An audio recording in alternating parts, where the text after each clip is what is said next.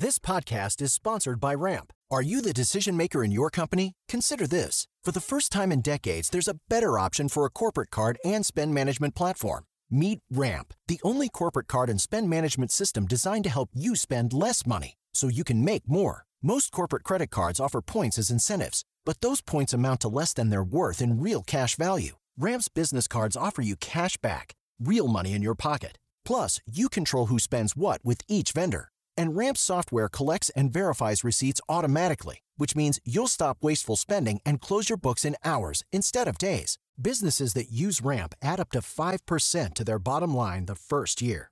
If you're a decision maker, adding Ramp could be one of the best decisions you've ever made. And now get $250 when you join Ramp for free. Just go to ramp.com/easy. Ramp.com/easy. RAMP.com/easy. Cards issued by Sutton Bank and Celtic Bank, members FDIC. Terms and conditions apply. Hey, everyone. Salty language ahead. But we're talking about the economy. So, you know. Jordan, can you choose an emoji for the economy right now? The head exploding emoji, I think. I was going to go with lol sob. No, I think the brain exploding emojis. Why? Because everyone's brain is kind of breaking as we're trying to figure out what exactly is going on during this reopening process, which is economically, it's a bit chaotic right now. This chaos Jordan's talking about is mostly in the minds of people like him, analysts whose job it is to issue some kind of judgment about the way money moves in this country. They've got all kinds of metrics to measure the economy's growth. Take the Consumer Price Index. It currently shows costs rising. The average price of a new car above $25,000. We've never seen that before. Airfares, those are also going up. Then there's the monthly jobs report. At the desk, we're going to bring in the numbers right now so we can see it here. Numbers. And the answer is a giant miss, right? It is. It's only 266,000 jobs added in the period, which is a real disappointment for April. You had economists looking for more like 1 million. One thing you would expect to see is that as the vaccination rate rises, more people would go back to work, right? You would see the jobs recovery kind of speed up. Is that what we're seeing? Not really. And so it's, at least as far as you can kind of tell from eyeballing the data. You know what I see when I look at how the numbers are being talked about generally? I see so much impatience. And I just think it's really interesting because I think there's an impatience on all levels in our lives right now, an impatience to take our masks off, an impatience to get the economy back. And I keep thinking to myself, we've never done this before. Like we've never kind of brought our economy not quite to a screeching halt, but almost, and then tried to restart the engine before. Yeah, and we're having trouble revving it back up a little. It's making some strange noises as we turn the ignition key. Yeah, I mean, it's a little bit Terra Nova, or not a little bit. It's very Terra Nova. Today on the show, what kind of economy did COVID leave behind? Month by month, we're starting to figure it out. I'm Mary Harris. You're listening to What Next? Stick around. This episode is brought to you by Discover. When it comes to your finances, Discover wants you to know they are the credit card that is always there for you. With 24/7 U.S.-based live customer service, everyone has the option to talk to a real person anytime, day or night. Yep, that means no more waiting for, quote, normal business hours just to get a hold of someone. We are talking real service from real people whenever you need it. Get the customer service you deserve with Discover. Limitations apply. See terms at discover.com/creditcard. Let's take these indicators one by one and sort of go through exactly what we learned, when we learned it, and what you think it tells you. We can start with job numbers because those came out first about a week or two ago. When you wrote about them, the first line in your article was quoting an analyst who said, this might be one of the most disappointing jobs reports of all time, which yes, that's direct. That was a quote from Nick Bunker, a researcher at Indeed.com, who is one of the most obsessive chroniclers of the monthly jobs report and kind of these economic stats. So when he says it's one of the most disappointing of all time, like that's for real. It was heartbreaking for a lot of people. I mean, so quantify this. Like, what are we talking about here? Economists and analysts were expecting that the economy was going to create approximately 1 million jobs in April, right? That was like the kind of consensus guess. And instead, employers only added 266,000 new workers to their payrolls. Just a huge swing and a miss. So it's like it's like a quarter tank of jobs. You expected a full tank. Everyone's eyeballs kind of bugged out when the report came out at 8:30 that morning, and my initial response was just like, "What the fuck?" It's like, "Huh? What happened?" But what does that mean? Does that mean that people aren't applying to jobs, or jobs aren't out there? The short answer is we don't know exactly, but there are a lot of theories about what's happening. First off, there are jobs out there. We know that for a fact. The question is why unemployed people aren't taking these jobs. Pretty quickly, many Republicans thought they'd figured it out. They started floating a theory that the extra unemployment insurance folks got as part of Biden's COVID relief package was keeping people out of the workforce. One of the main arguments, and one of the most convincing arguments that unemployment benefits were keeping some people from going back to work, is that job postings online have recovered to pre-pandemic levels. They're in fact higher. Lots and lots of companies are posting help wanted ads. There's no shortage of those. At the same time, there was some evidence. Daniel Zhao at Glassdoor, for instance, an economist there, pointed this out, that job search activity actually declined a little bit around March when unemployment benefits were extended. So more jobs are available, fewer people seem to be searching. The question is why. But it's also important to remember, again, jobs numbers can be a little bit erratic on a month-to-month basis. Maybe something funky happened in April. Who knows? But things will recover a bit in May.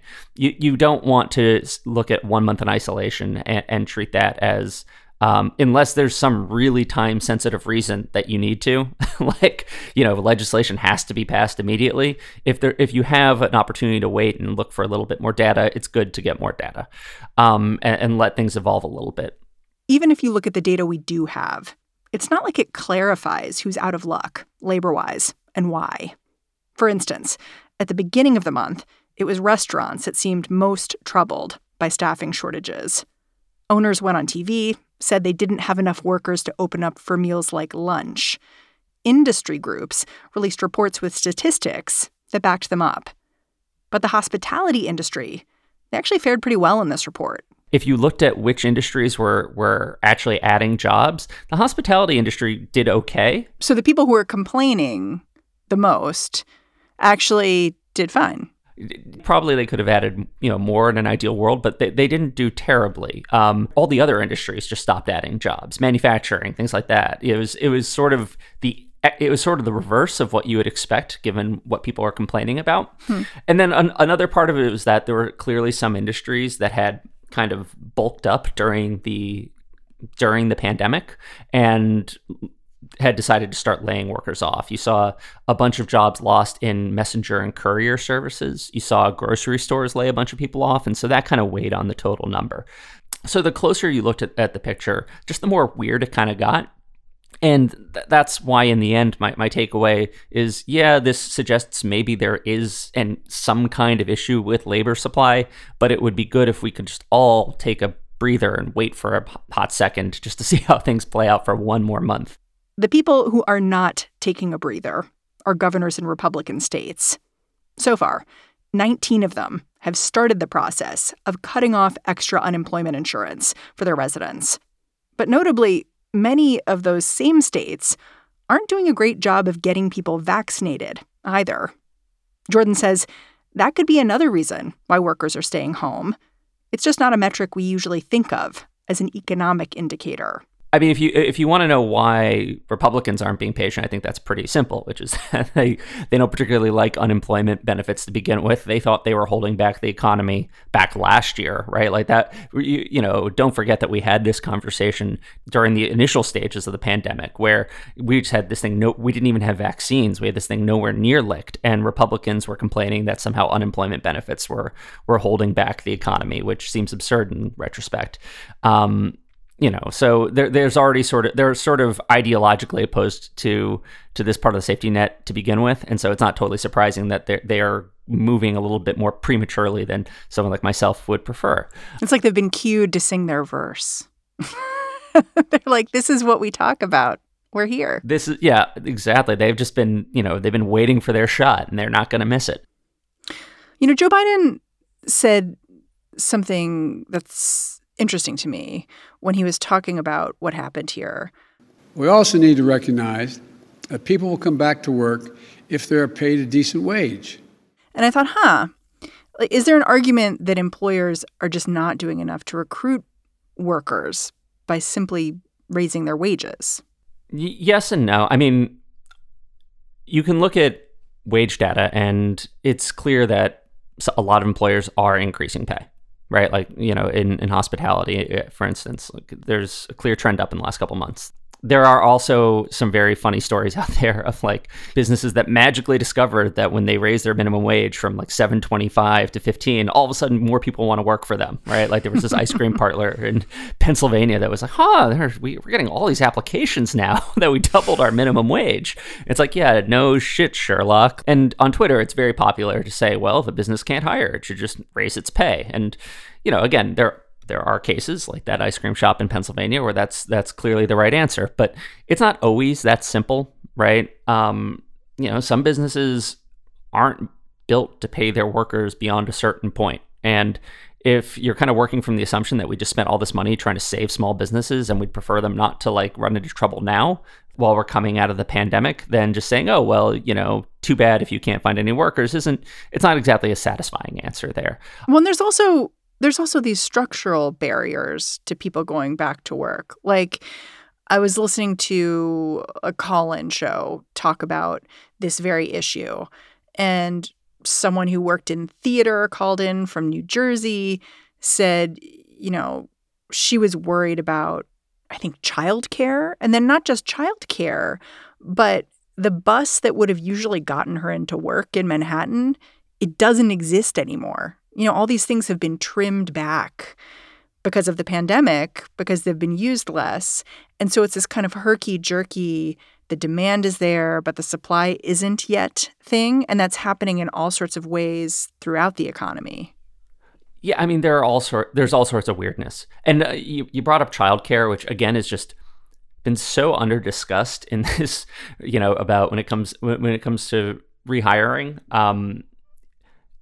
Only about 50% of school districts are fully in person right now, right? Like that's according to this site called Return to Learn. It's a tracker that was put out by the American Enterprise Institute and also Davidson College. 50% of school districts in the U.S. are fully in person, which means that the other 50%, parents need to be at home at times and are dealing with weird hours for their kids. I mean, and when you're talking about the service industry, you're talking about a lot of moms, right, who are typically employed in it. It's not, I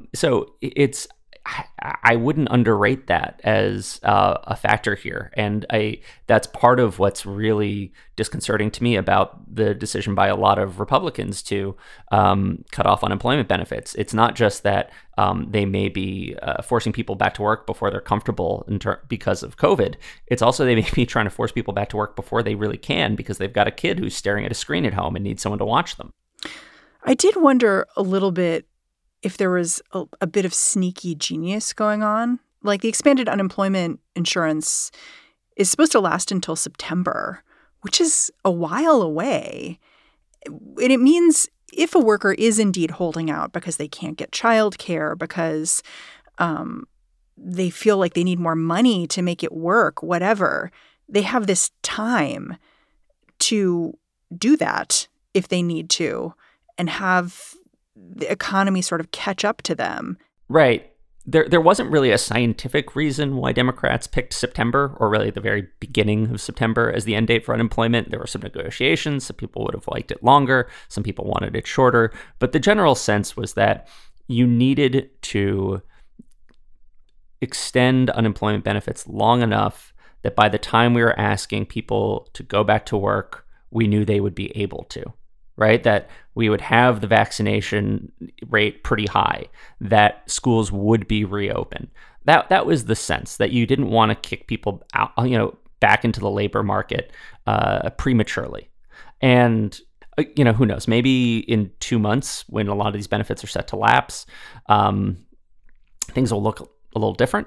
But at the moment, it feels like in some states they're giving people the heave-ho earlier than they should. Well, it's funny because if you look at it that way, that this extra time buys people what they need to return when they're able, then in some ways you're acknowledging Republicans might be right. People might be holding themselves out of the job market for personal reasons, and they can kind of get by at this point. But then you can also have a conversation about who the economy forces to bear the brunt of this time when things are going to be herky-jerky. And so by kicking people off the benefits, you're saying to the workers, like, you're going to bear the brunt of this. You need to deal with it and figure it out. But if people stay on the benefits, you're putting the onus on the rest of the economy to figure it out to get the employees back. I think that's really on point. And it kind of gets to this philosophical question of what do we mean when we say unemployment benefits are keeping people out of the job market. To me, what that means is that somebody is staying at home and collecting unemployment mostly for financial reasons, right? That they would prefer not to work just because, and they can collect as much money from the government as they would from a job, right? That's what that means to me. Or they can collect more in some cases.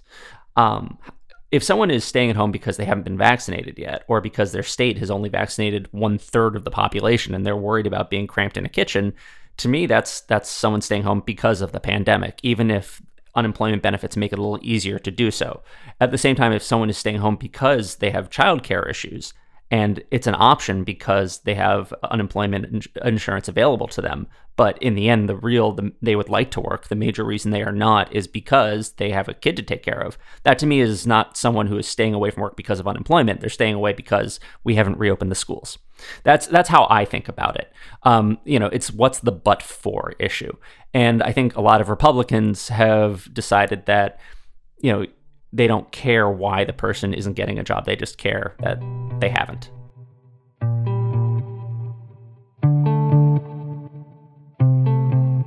When we come back, why prices for everything from lumber to used cars are skyrocketing.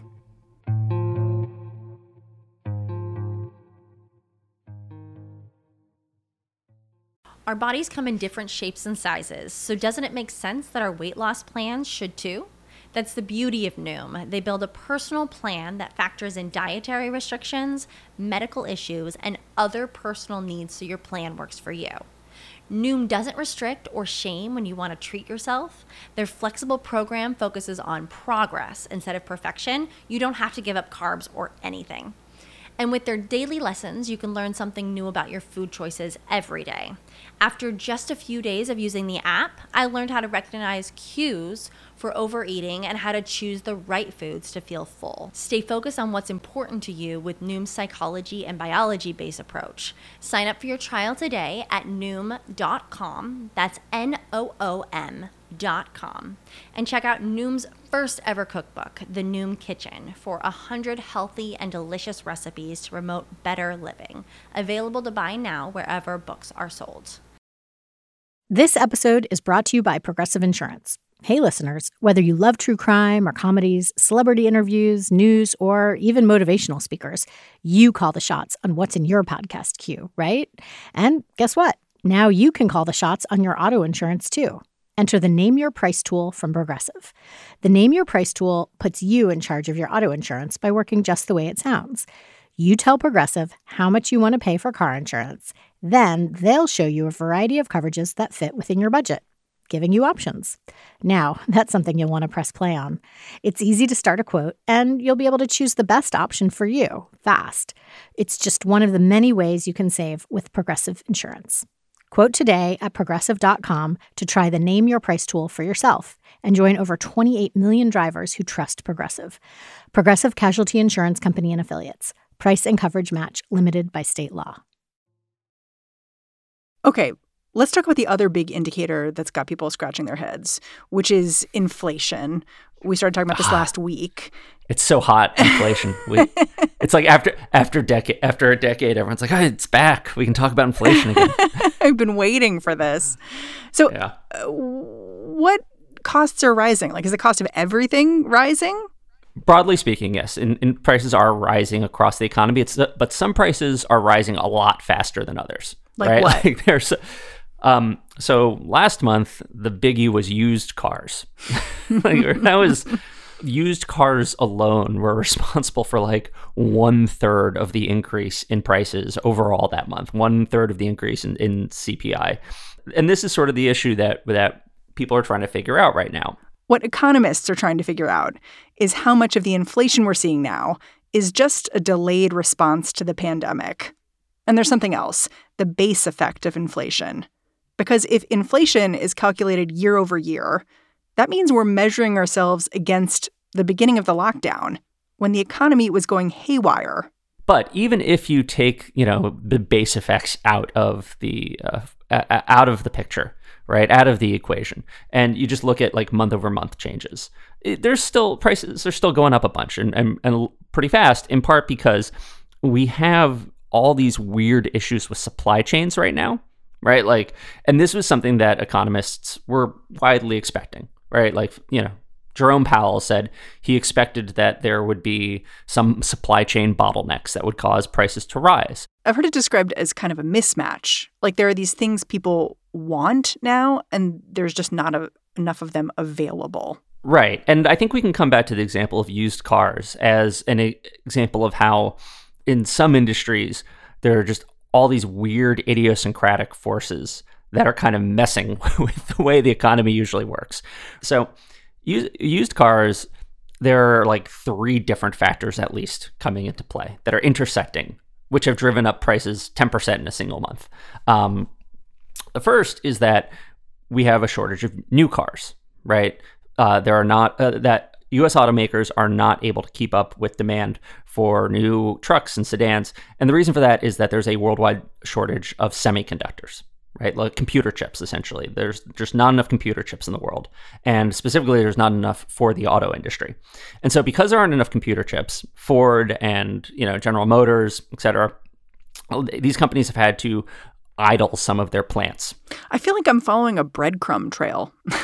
Oh, there are going to be breadcrumbs all over. This is going to be like the Always Sunny in Philadelphia meme with all the whiteboard, except it's all going to be true. But so there are not enough new cars, and as a result, people are going to buy used cars, right? So there's just more demand for used cars. At the same time, there's also an unusual shortage of used cars, and that's because of problems in the rental car industry. Ordinarily, the rental car industry, like Avis and Hertz and whatnot, they all sell like millions of their vehicles back to used car dealers as they renew their fleets, right? They get new cars, they sell off the old ones, and then the old ones get sold off to families, regular households. That's not happening right now because a lot of rental car companies all liquidated their fleets at the beginning of the pandemic. They just sold off a bunch of vehicles to raise cash because no one was renting cars anyway. No one was traveling. So as a result, they don't have enough cars. So they can't sell any cars to the used dealers right now.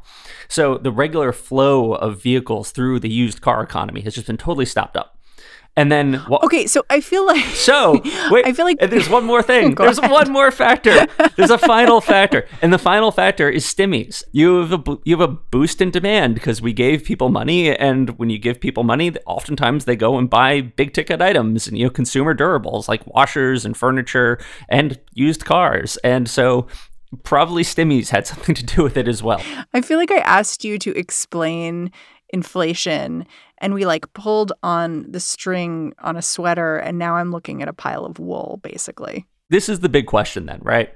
About when you kind of zoom back and you say, Is the issue with inflation right now that you just have these weird stories like the used car situation repeating themselves throughout different industries, where it's just strange hiccups they're causing prices to rise? Because again, we're revving the engine of the economy, and so yeah, which is, we haven't run it in a while. It's hiccuping weirdly, but is it a situation like used cars, or like what's going on with lumber, where essentially we had a great article in Slate about all the different reasons why there's a lumber shortage at the moment. Is it that, or is it that we've just created so much demand by putting too much money into the economy, and that's just kind of causing prices to rise generally? Again, this is the sort of thing we're going to find out over a series of months. My feeling is it's probably mostly just strange supply chain issues that are kind of repeating themselves throughout the economy, and eventually we'll get the engine running smoothly and we'll be able to stop worrying about this. But we don't know. We're figuring it out as it goes along. It's still, we're seeing how it plays out. Yeah. I mean, of course, talking to you, you've come on this show before and been like, let's overheat the economy and see what happens. Let's like put this puppy on high. So, and you sound pretty chill right now that the economy is getting a little warm. Is there anything that would get you to panic? Yeah, I mean, like, if we keep having jobs reports like the one we just saw, it's time for some kind of change in course, right? If you get if next month the jobs report is also like 200,000 jobs, something has gone awry, and we need to rethink policy some. Just, it's, whether it's about vaccines or about unemployment benefits, just that would make me start to worry. If inflation just looks like it's accelerating month by month, going parabolic, then that would get me to worry. That it's more than something transitory, or that, businesses or that it's starting to become a feedback loop where businesses are freaking out and expecting higher prices, and so raising their own in response. I guess I should kind of benchmark myself by saying that those are two things that would kind of freak me out. So stay tuned till next month. Next month is when I want to have you back. Be like, what happened, Jordan? Just like, are you nervous? Are you nervous yet? Jordan Weissmann, thank you so much for joining me. No problem. Thanks for having me. Jordan Weissmann is Slate's senior business and economics correspondent. He's also the guest most likely to curse on this show. And that's it for us. What Next is produced by Carmel Delshad, Davis Land, Danielle Hewitt, Elena Schwartz, and Mary Wilson. We get a little help every day from Alicia Montgomery and Allison Benedict. And I'm Mary Harris.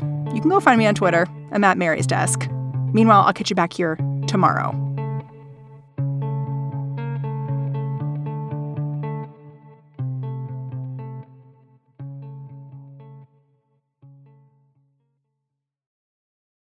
This is the story of the one. As head of maintenance at a concert hall, he knows the show must always go on. That's why he works behind the scenes, ensuring every light is working, the HVAC is humming, and his facility shines. With Grainger's supplies and solutions for every challenge he faces, plus 24/7 customer support, his venue never misses a beat. Call quickgrainger.com or just stop by. Grainger, for the ones who get it done.